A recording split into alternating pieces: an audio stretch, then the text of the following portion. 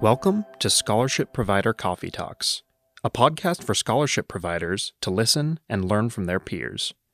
In this episode, you'll hear feedback from different organizations about how they're responding to the COVID-19 crisis and how it's affected their scholarship management processes. This discussion comes from a webinar that was recorded on March 25th. The discussion topics were whether or not people were adjusting scholarship deadlines or required materials, the unexpected needs that have emerged from the crisis, and online evaluations and how committee meetings have changed. All right, so let's listen in on that discussion. The first voice we are going to hear is Elise Brayton, who was the moderator, followed by Betty Stammerjohn from the Community Foundation of Greene County. Okay, so it looks like today we are mostly coming from the U.S., and that's, good to know. A lot in the Midwest and the North and Mid-Atlantic, so that's fantastic. And great, so we kind of have an idea for who's in the room right now. Lots of community foundations, mostly in the Midwest and the Northeast and Mid-Atlantic, so that's fantastic. Let's go ahead and move into our topic areas for today. So the first one that we've heard a lot about is adjusting deadlines and required materials. This came up on our grant making coffee talk last week. Who's adjusting deadlines? What types of adjustments are you making? Are you extending them? What's your time frame for extension on those deadlines? Are you changing the topic areas, not the topic areas, the required materials that you need? So, for instance, we had one person talking about letters of recommendation and those being even more difficult to get than they normally are. Also, what came up was transcripts. If schools are closed, if high schools are closed and colleges are closed, or significantly fewer staff available, what does that look like for getting those normally required documents for your scholarship applications? The next one that we've heard a lot about is online evaluations. So online evaluations, or having your committee members access applications and complete their forms online, are definitely an area that we're seeing a lot of growth in. If you haven't been online, you might be considering going online for the first time. I know we have a lot of experience in here. Some of you have been online for years and other are looking to do that for the very first time. So I want to provide some space there. And last, committee meetings and selections. If you've not run a virtual committee meeting for selection, what pointers do we have to be able to give to you? What questions do you have around, holding your meetings in that type of format? So we'd love to have some hand raised if you have made some decisions about your deadlines, have made decisions about how you are communicating those to applicants, or communications perhaps to donors for our community foundations. How are you communicating that out? So I'd love to have some hands raised. We know there's so much experience in the room. You might not think that you have it all together, but I know that you have some really great insight, whether you think you do or not. This is Betty Stammerjohn with the Community Foundation of Greene County in southwestern Pennsylvania, Waynesburg, Pennsylvania area, below Pittsburgh. Thanks for joining us. Thank you for doing this. We're just really getting started with the SLM this year. So actually, I'm kind of glad that we have it now because of doing the applications online. We did extend our deadline, which would have been April 1st to April 15th. Our schools are now extending their closure to April 6th, supposedly, although I'm sure it will go later. So we're going to maintain our April 15th deadline, but at this stage we are going to waive transcripts because we know, I've already had that discussion with our guidance counselors, 2 weeks ago, that most students will not be able to get their transcripts if they haven't already requested them because they require a signature from the parent. Okay. So we will do that. We're in discussion as to whether or not we waive letters of recommendation. I'm told by at least a couple of the school districts, we work with 5 school districts in a career and technology center, and I'm told that all of the teachers, most of the kids use teachers for their scholarship recommendations, teachers, coaches, administrators. So they're worried, are their teachers going to be able to respond to their emails? 2 of the 5 have said yes, that should occur, because the teachers are actually going to be going, starting next week, through an online instruction period anyway, from 10 to 2 every day with the kids. So, okay. Yeah. So that situation you find yourself in is really kind of determining, like what your schools are doing is really determining how you're responding as a scholarship provider. Right. And I've been maintaining contact with the superintendents, with the guidance counselors particularly, to get information out to the students about those deadlines, as well as social media, which tends to be the best method now, I think, as well as some announcement on a local radio station and all. But so far, so good, I think. We'll see. Yeah. So I would guess so you've mentioned putting things out on social media, which is great, and those local radio stations. Are you emailing students directly, those who have started applications with you? Actually, once we make the decision on the letters of recommendation, then I'm going to send out one email to say, okay, transcripts are waived, don't worry about it, and then let them know whether or not what we do about the letters of recommendation. About half of our scholarships, and we're small, so we only have 22 scholarships, 21 on our universe, and then one separate. So, it's not like we have a large volume of kids, as it is.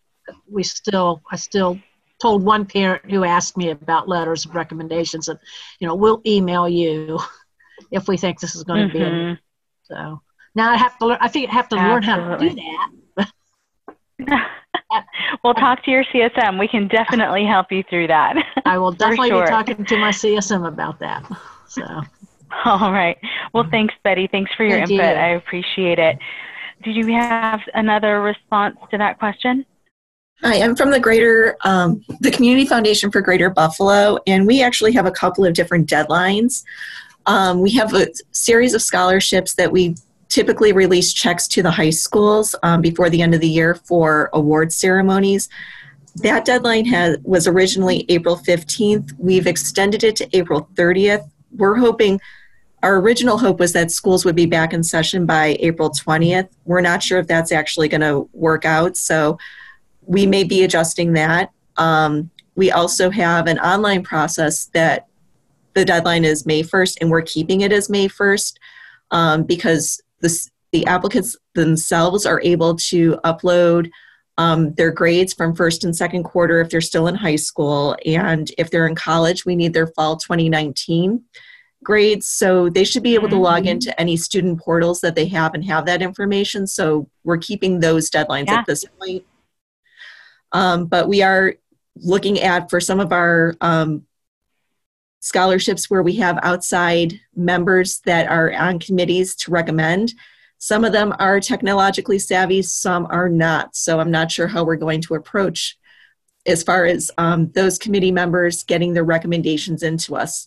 Right now, we're not allowed into our workspace, so we're all working remotely. Okay, yeah, it's, not having committee members that are not comfortable with technology is definitely going to be a hurdle for a lot of scholarship providers this season. So thank you for that. I love the note that you made about transcripts for your college students. So by by requesting those transcripts that were last year's end of term transcripts, you actually do have the ability to still ask for those, still require those. Making them unofficial instead of official now gives students the ability to get that to you. So that's absolutely fantastic. I love that note for our current scholarships for current college students. Thanks so much. Mm-hmm. Hi, everybody. So my name is Lee O'Neill, and I'm with the Community Foundation of Fayette County in Uniontown, PA.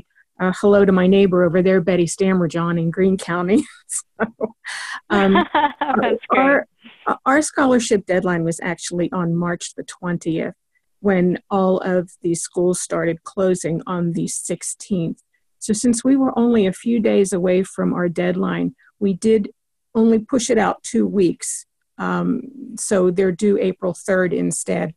At that point, we felt that we could still require transcripts, although we are not requiring official transcripts.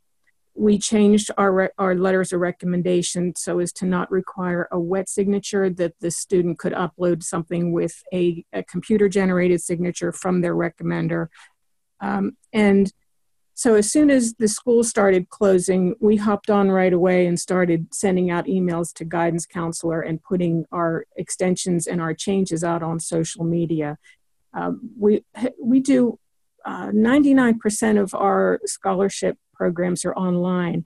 So that gave us the capability to go in and find everybody who had incomplete applications. And I've probably done 3 broadcasts reminding people of the deadline changes and of the requirement changes. I'll continue that through next week. I'm not sure that I'm going to see many more submitted as opposed to incomplete applications. I don't know, but we're trying everything that we can. I guess that's it. Great, and that you can only do what you can do. Yeah. No, thank you for that. I think that's really good. And I like your perspective on, you gave some of your reasoning behind, the extension, the amount of time you gave for extension, because I think what a lot of us are struggling with is, this is a kind of a life-altering event for a lot of people.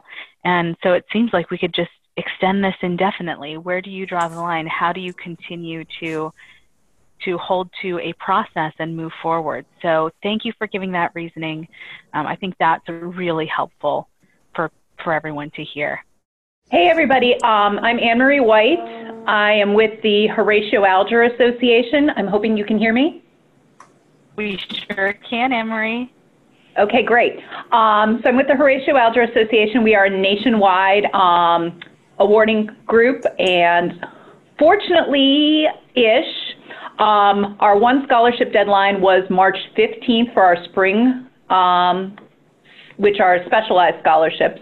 So what we're doing right now is we're kind of trying to process those and take a look at the beautiful thing about the online program we use is we can open individual student applications and extend an individual student's application without extending the deadline for everyone. And so that's kind of a nice thing about the program that we use in terms of that. But I am in the middle of my career and technical scholarship application timeline, and that's notoriously a scholarship that we have a hard time filling. We can award over 1,000 kids, and we never quite get to that point.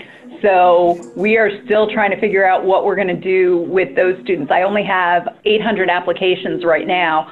It is open till April 15th, but again, these are students that are now not getting necessarily the support and things that they need in terms of either high school or even our non-traditional students, because they're not even on their campuses either.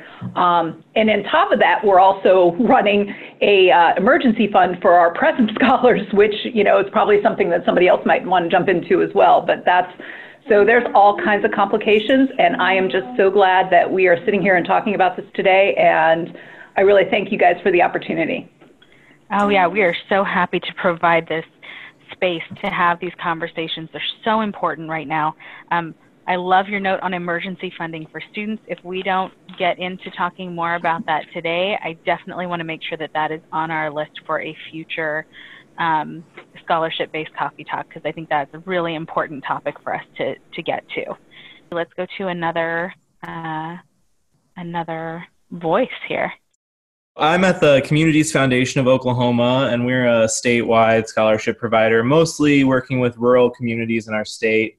And we just have one giant kind of scholarship application timeline that we do once a year. And thank goodness the deadline was March 12th. So I've not been running into a ton of issues. Mostly it's just getting transcripts for those last kind of few people that were applying right on the 12th before spring break happened and then schools closed. So I assigned about 500 online evaluations yesterday, and I'm basically just urged leniency on transcripts and stuff like that. But one thing I wanted to mention that we are going to work on, or that I've been working on this week, is we had a lot of donors reach out that were very concerned about, like, you know, they're not going to be able to have award ceremonies like normal and all of that. So we are going to step up and kind of distribute like fancy certificates to all the students that are getting awarded, which is not something that we normally do, but just kind of an added thing to make, you know, since they don't get an award ceremony or anything like that, at least getting some sort of, certificate in the mail from us.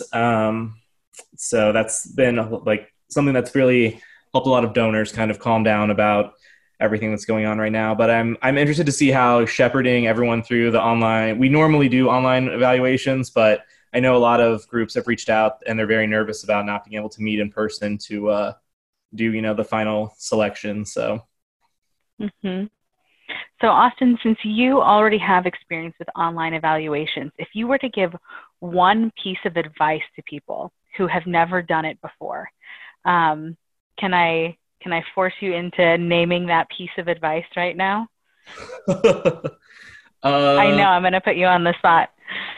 I think the best thing is,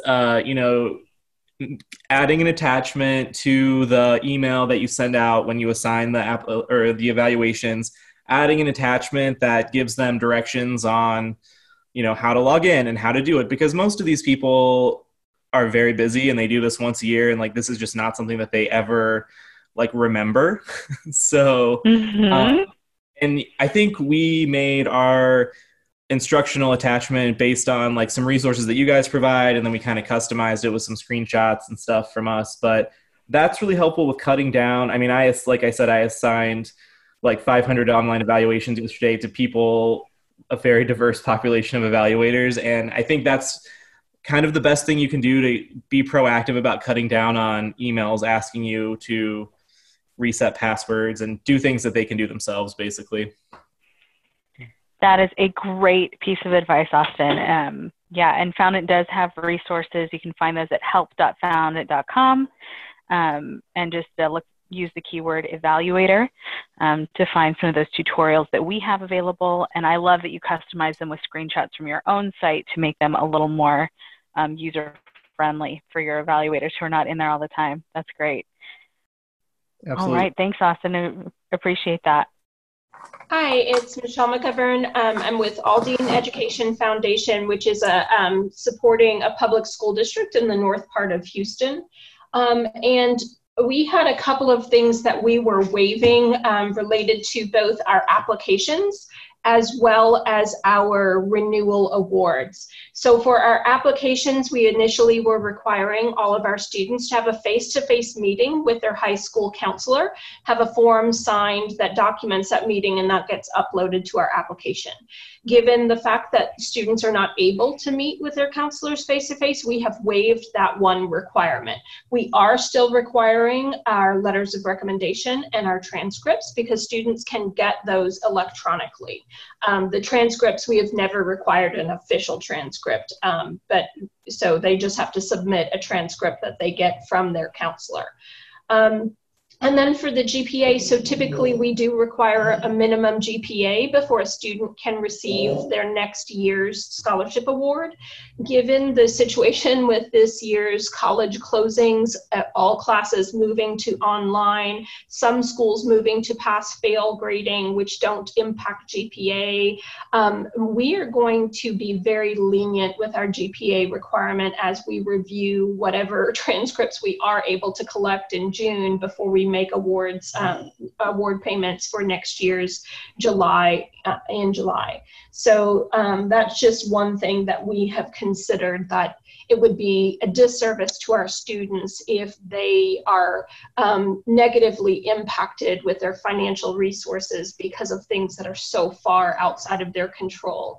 And we also realize that many students in our population have limited online resources and access to both personal computers that they can utilize, especially with libraries being closed and not being on campus, and Wi-Fi and just internet access. Sometimes that's not necessarily reliable for our families. And so we are considering that in evaluating renewal scholarships. That's it. That's great. And that's such a good perspective on renewals. But to be honest, and this is a world I work in all the time, but I hadn't really thought about internet connectivity issues for current college students, because you think, well, they're on campus, they have access to so many things, but if they're out of the dorms, which many dorms have closed, and libraries are no longer open, they're back to relying on whatever's available at home, which may be great and it may not be, and there's really no easy way to know that. So that's great perspective. Thank you for that, Michelle. Yes, so I was talking to the requirement that students commit to a college by May 1st. So we have extended our deadline, and we are going to force our timeline probably to fit within that May 1st requirement for students. So we will work very hard this month to review about 1,000 scholarship applications and make over 300 awards, so that students are aware of their financial benefits before they need to commit to a college. So it's going to make for a very interesting April, but we are going to do that because we feel like our students need to know that information before May 1st. Without any definitive extension of that date from colleges, we are going to try and stick to it. So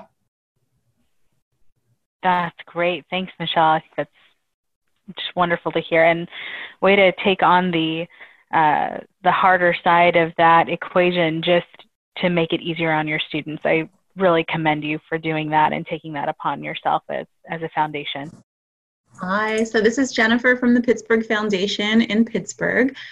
We have done all of these things, not requiring transcript and letters of reference uploads and extending of due dates. We've emailed every student with an application in process and found it, but we still did find it helpful to put a little money into social media ads and just kind of general advertising on Facebook and on Instagram, which we started a test pilot just recently to see if we do get students from Instagram flowing through to the Foundant application. So our communications department did think it was worthwhile to put a little bit of money towards that, just to let all students know of the deadline extension.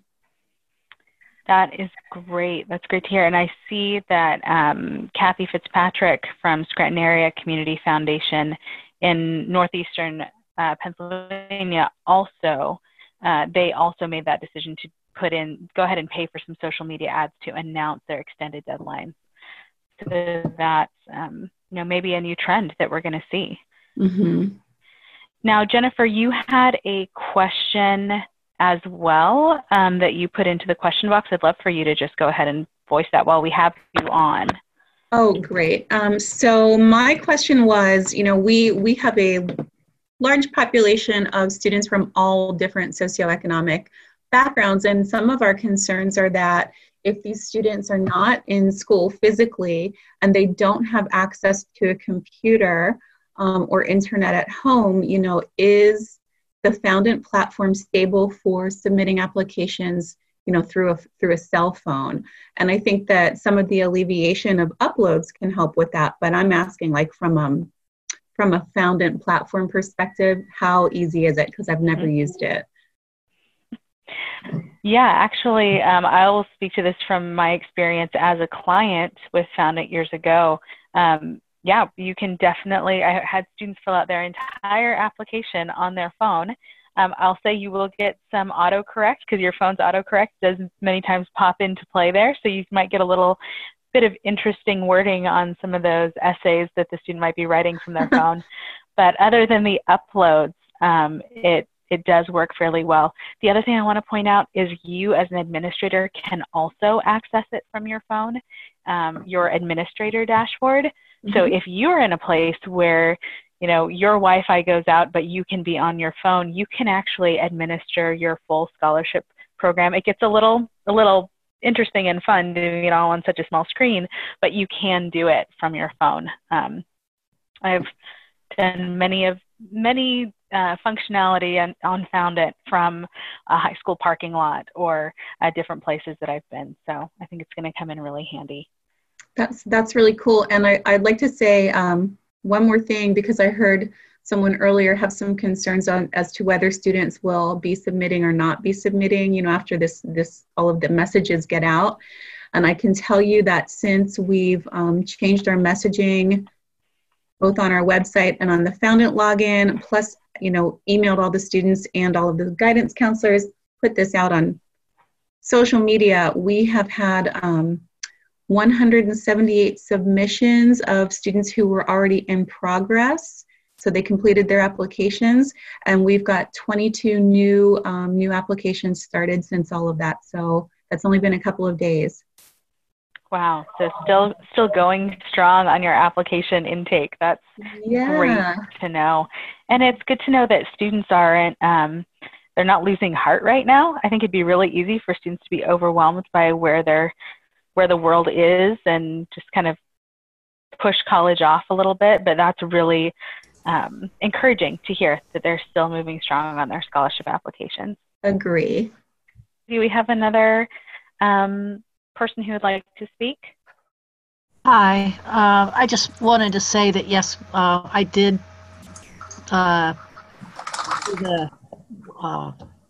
pay for an ad this last time, just to kind of get word out about the scholarships. Afraid that students weren't going to be applying, and a reminder.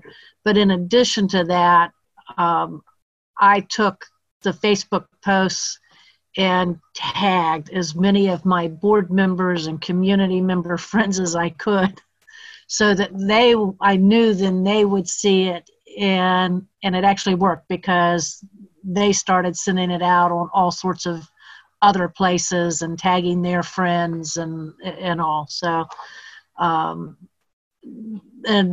actually my numbers went up considerably.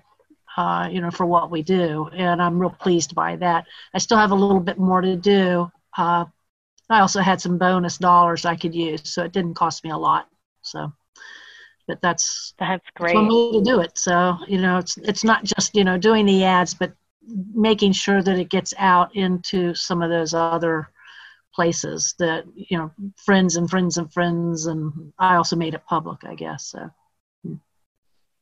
Absolutely. And I think there's a good call to action that you can put in your Facebook post, that if you are, living in a certain geographic area, you encourage them to share to get this message to every student that needs to see it.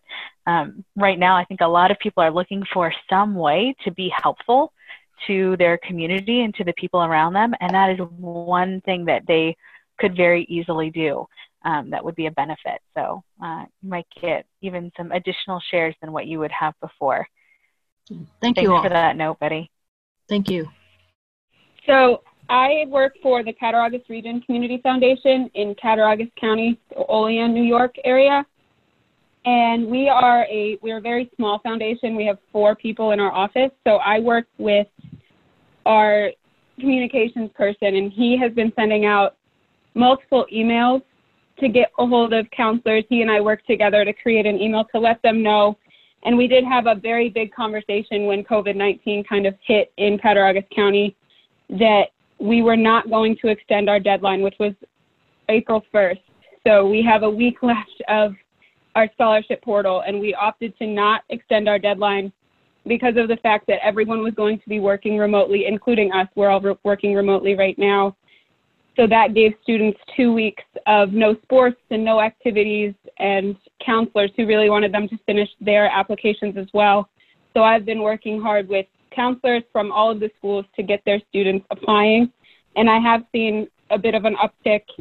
And we do use social media for that as well. I don't think we've paid for ads yet. I'm not sure, but we have seen upticks in that. And I can answer the question that Jennifer posed, that they can complete it online, because my coworker has told me that I don't know the word I'm looking for, but the analytics. He can look at the analytics online, and he's seen that most students do complete it on their phone. So we figured with that it was not really useful to extend the deadline when they are able to use their phone if they don't have Wi-Fi or a computer at home. That is really great to hear. Thank you for that. Yeah, and I think the important takeaway that I'm getting from you is that no matter what your decision is around deadlines, keep communicating that out, because there's a lot of things that are changing. So if you are one of the things that's not changing, you kind of still need to communicate that and make sure that people know that you're staying the same and not ending. So I think that's fantastic for everyone who's making that decision to hold fast to their deadline. Right. Yeah. And we also, just off of that, I have been sending emails personally to the students as well, because their emails are in there when they start their application. So I sent out an email to every single student who was in the portal to let them know if they had an application that's submitted or close to submitting, and all they have to do is one thing. I have sent out emails to their third parties, because we actually, the other thing I wanted to mention was we decided, because of the fact that schools have limited access, or the teachers have limited access to their schools, we're being lenient on the transcripts. We're not going to penalize any student who does not have their transcript in, because of the fact that sometimes the teachers have to be in the school to access that, and we understand that. But if they don't have their letters of recommendation, then we won't consider them submitted or complete, because letters of recommendation can be done off of a school computer. It can be done from anywhere. So letters of recommendation we're not really being lenient on. I have been reaching out to those third parties as well. So I've been on my email basically constantly, just communicating with everyone, letting them know that deadline is very fastly approaching. That is great. Yeah. Like, over communicate. Like, now is the time to over communicate with people, because we're all a little unsure. So thanks so much. This is just really great perspective. Do we have another person who'd like to speak right now? Hi, I'm Kristen Aspen with the Ashland County Community Foundation. Thought I'd just chime in real quick. Hi there, how are you? Good. Yes. Go ahead. So what we've done, we haven't done it with scholarships yet, but I plan to this year. In grants, we use GLM, and we actually created our conflict of interest and confidentiality forms using the GLM system. And then that way we can just assign them like any other grant application, or in this case, it'd be a scholarship application. We had to have a little bit of help doing it, because Elise, you can help me out, but I can't remember the right terminology, but we did it as like an internal document or something, and it had like restricted access or. Yeah, you probably did it as the restricted process in GLM. Yeah. So only available to people who had that special passcode.